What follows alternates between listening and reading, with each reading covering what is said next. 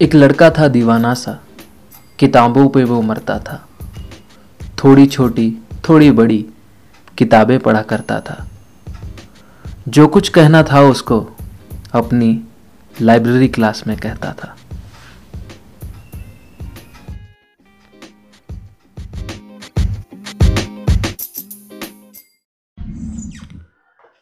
Hello everyone and welcome back to Shri school podcast library class.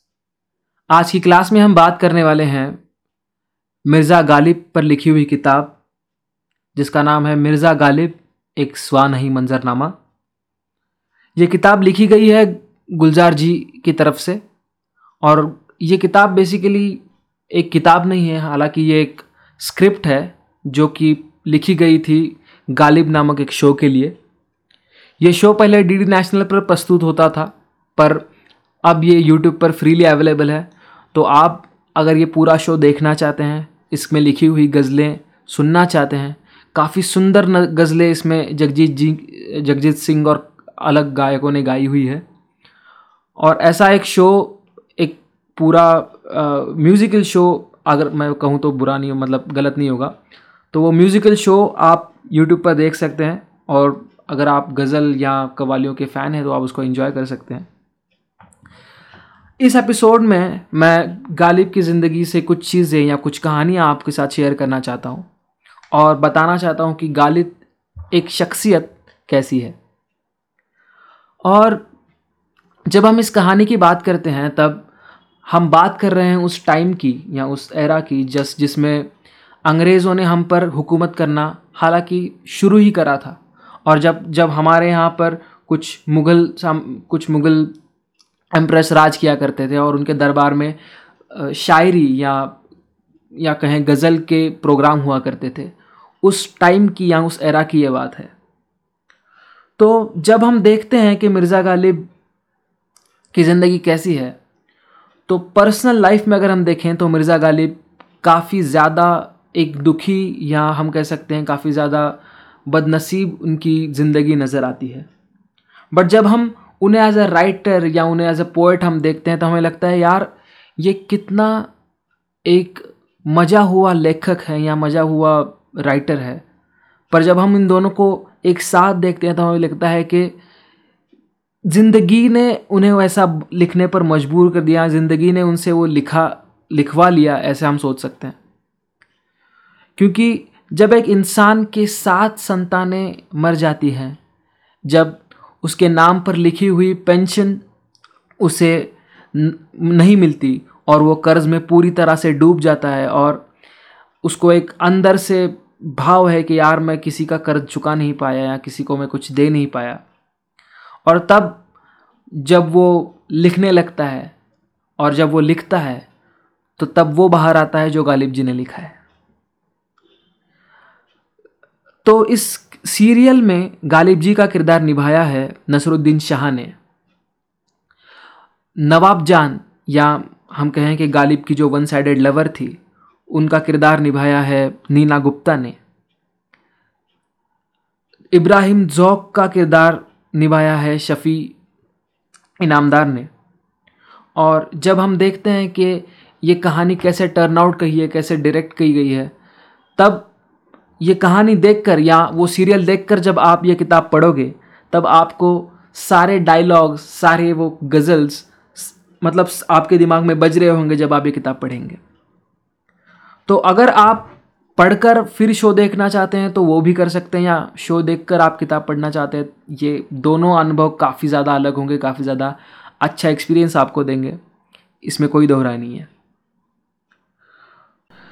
Ghalib पर आपको सबसे पहला दिल तब आता है जब गालिब राजा के दरबार में जाकर अपनी गज़ल प्रस्तुत करते हैं।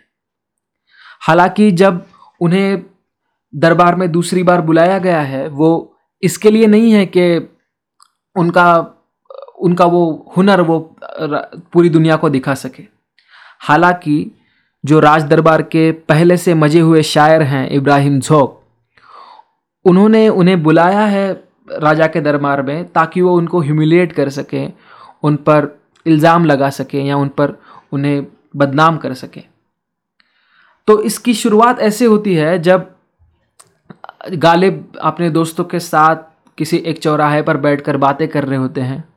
उसी चौराहे से इब्राहिम ज़ौक की पालकी वहाँ से जा रही होती है, और उस पालकी में जाते वक्त उनको चिढ़ाने के लिए मिर्ज़ा गालिब एक शेर कहते हैं कि बना है शाह का मुसाहिब फिरे है इतराता। यानी कि अब मुसाहिब का मतलब है सेवक में सेवक, तो ये जो किसी का सेवक है, यहाँ शाह मतलब राजा का सेवक है, वो खुद ही ईमान में या मतलब ऐसे ताव में घूम रहा है, और ऐसे करके वो उनको चिढ़ाते हैं जब उनकी पालकी जा रही होती है। तो वो शेर है, बना है शाह का मुसाहिब फिरे है इतराता। अब जब इब्राहिम ज़ौक ये शेर सुन चुके हैं और अपने अपने क्या कहते हैं उसको, दालन में या महल में पहुंच चुके हैं, तब वो अपने मतलब जो उनके साथीदार रहते हैं उनसे बात करते हैं कि चलो गालिब को बुलाते हैं शो पर, अपने जो मतलब महफिल होती है उसमें बुलाते हैं, और उनको बदनाम करते हैं, ह्यूमिलेट करते हैं, और मतलब शाह से या राजा से उनकी तकरार करते हैं कि देखो इन्होंने ऐसा बर्ताव किया, इन्होंने राज दरबार में जो गज़ल पढ़ते हैं उनके खिलाफ़ ऐसी गुस्ताखी की है। और जब वो उन्हें बुलाते हैं और महफिल बहती है, और जब शमा महफिल मतलब जो महफिल की शुरुआत करते हैं वो मिर्ज़ा गालिब के सामने आती है, तब लोग कहते हैं कि मिर्ज़ा गालिब इब्राहिम ज़ौक को चिढ़ाते हैं रस्तों पर और उनके खिलाफ़ जुमला कसते हैं और कहते हैं कि बना है शाह का मुसाहिब और फिरे है इतराता। तब महाराज गालिब से पूछते हैं, क्या मिर्ज़ा ये सही है, क्या तुमने ऐसा कहा है? अब मिर्ज़ा गालिब इतने विटी तरीके से बोलते हैं कि हाँ मैंने ये कहा है, पर यह मैंने इब्राहिम ज़ौक जी के खिलाफ़ या उनको मतलब चिढ़ाने के लिए नहीं कहा। ये मेरी नई गज़ल है जिसका ये पहला अशार है। तो अगर तो महाराज पूछते हैं अच्छा ऐसा है तो आप मतलब हमें पूरी गज़ल सुनाइए। और फिर महाराज जब ऐसा बोलते हैं तब मिर्ज़ा गालिब अपनी जेब से एक कागज़ निकालते हैं, जैसे कि लोगों को लगे कि उन्होंने एक गज़ल उस कागज़ पर लिखी है, बट वो कागज़ पूरा का पूरा ब्लैंक है। और अब उसे देखकर मिर्ज़ा गालिब पढ़ते हैं कि बना है शाह का मुसाहिब फिरे है इतराता, वरना शहर में गालिब की आबरू क्या है। मतलब अब वो जो लाइन उन्होंने इब्राहिम ज़ौक के लिए कही थी, अब वो खुद के लिए कहते हैं और खुद के ऊपर मतलब ऐसा बोल रहे हैं कि बना है शाह का मुसाहिब फिरे है इतराता, वरना शहर में गालिब की आबरू क्या है। इसका मतलब मैं महाराज का सरदार हूँ, मतलब महाराज का सेवक हूँ, यही तो मेरा बड़प्पन है कि मैं इनका सेवक हूँ और ये मेरे महाराज हैं। And that's how he turned total situation in accordance with him. और बोलते हैं कि और तब पूरी महफिल वाह वाह करने लगती है। और ये सुनकर इब्राहिम ज़ौक खुद बोलते हैं कि अगर गालिब ये तुम्हारी गज़ल का पहला अशार है तो पूरी गज़ल क्या होगी, और कहते हैं पूरी गज़ल सुना दो।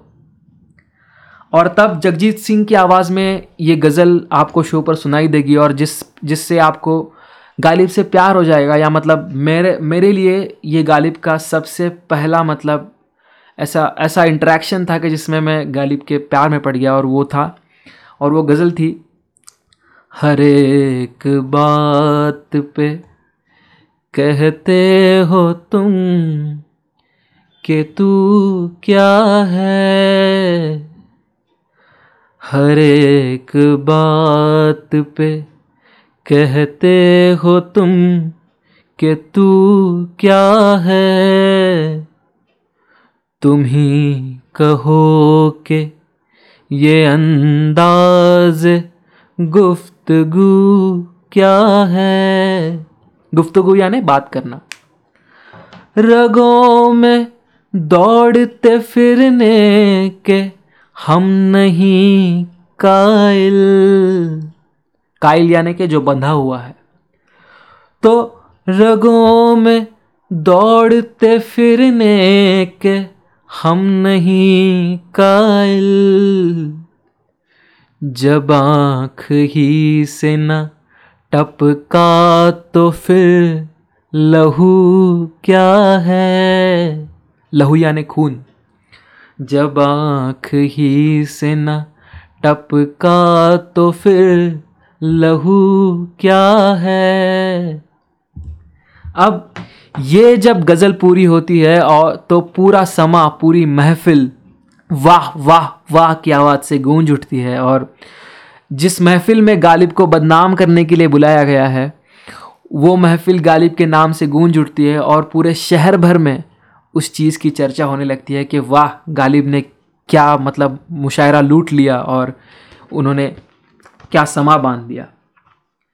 तो ऐसे जब मिर्ज़ा गालिब पहली बार ऐसी सफलता को चूम लेते हैं, हालांकि वो पहले से काफ़ी मजे हुए शायर थे, बट इस सिलसिले के बाद या इस चीज़ के बाद वो पूरे जहां में फेमस होने लगे थे। मतलब उनका फेमस होने का जो रेट था वो काफ़ी बढ़ चुका था।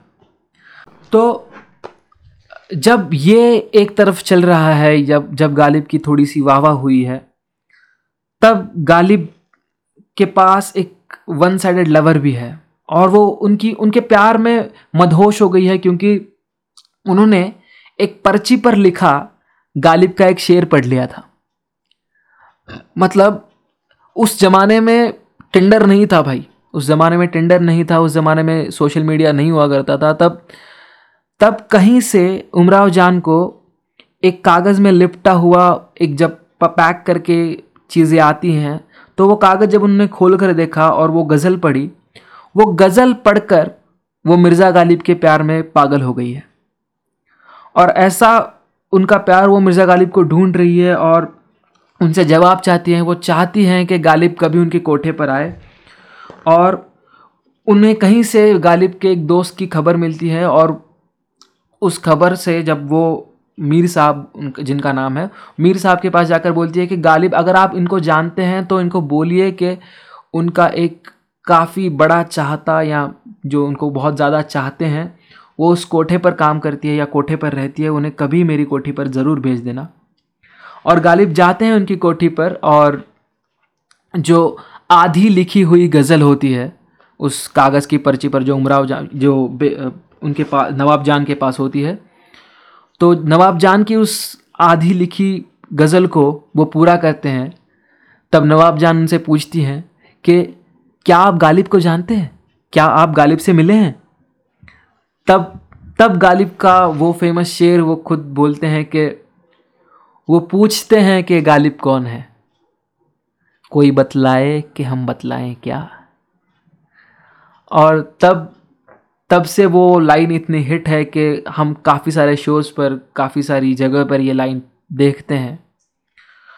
दूसरी बात, अगर हम गालिब की निजी ज़िंदगी में देखें तो जुआ खेलने की, शराब पीने की काफ़ी ज़्यादा आदत है। और तब उनसे एक अपनी बेगम से जो नोकझोंक रहती है वो इस किताब में लिखी गई है। काफ़ी सुंदर वो इंटरेक्शन है उन दोनों का, जो कि कुछ ऐसा है जो मैं आपको अभी सुनाता हूँ। हाँ, तो वो इंटरेक्शन कुछ ऐसा है कि गालिब कहते हैं, लोग क्या जाने मैं क्यों पीता हूँ, क्यों जुआ खेलता हूँ, अगर वह भी ना करूँ तो घुट कर मर जाऊँगा बेगम। गम में हंस लेता हूँ तो लोग समझते हैं कि रोना नहीं आता। उमराव ने छेड़ा, हमने तो कभी नहीं रोते हुए देखा आपको। और गालिब मुस्करा कर बोले, उनके देखे से जो आती है मुंह पर रौनक, वो समझते हैं कि बीमार का हाल अच्छा है।